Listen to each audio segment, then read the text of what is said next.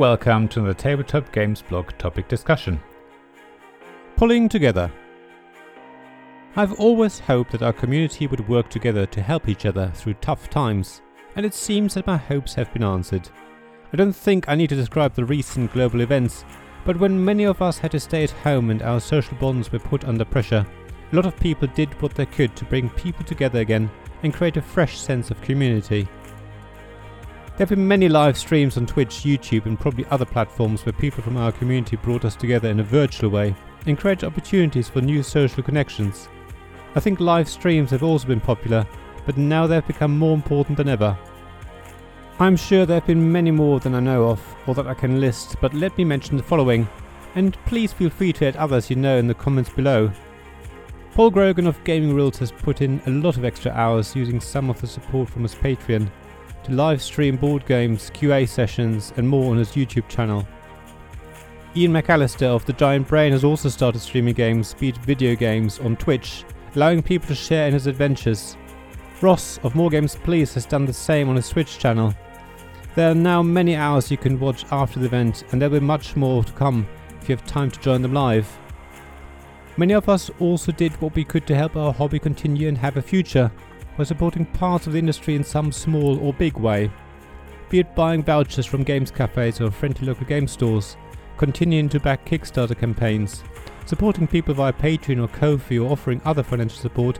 It all will hopefully help keep things going.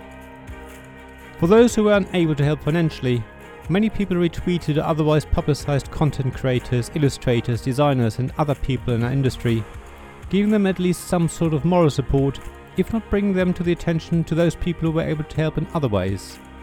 In turn, the board game industry did what they could to help the community in the short term and show that they were willing to do their bit in the hope that we would return the favour when we were able to do so again ourselves.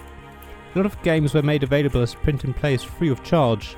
Some up versions of games were also available as free downloads, and some retailers removed the cost of shipping or provided other special offers for physical copies of games.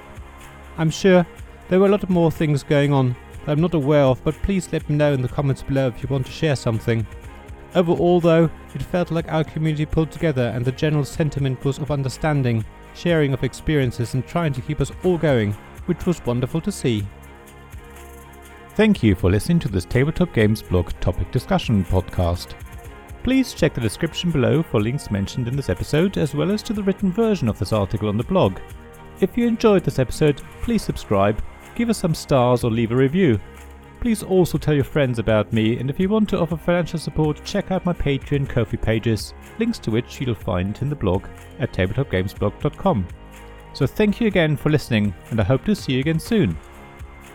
This podcast is made possible by the generous help from my Patreon supporters: Royal Patron Sean Newman, the UK half of Gamelot, Castleguard David Miller of Subquark Publishing, Dice Masters James Naylor, publisher of Magnate First City, and Paul Grogan of Gaming Rules, and Shining Light Robin Kay of Rune Sky Games, Sarah Reed of Resourceful Games, Tim Vernig, and Richard Simpson of We're Not Wizards.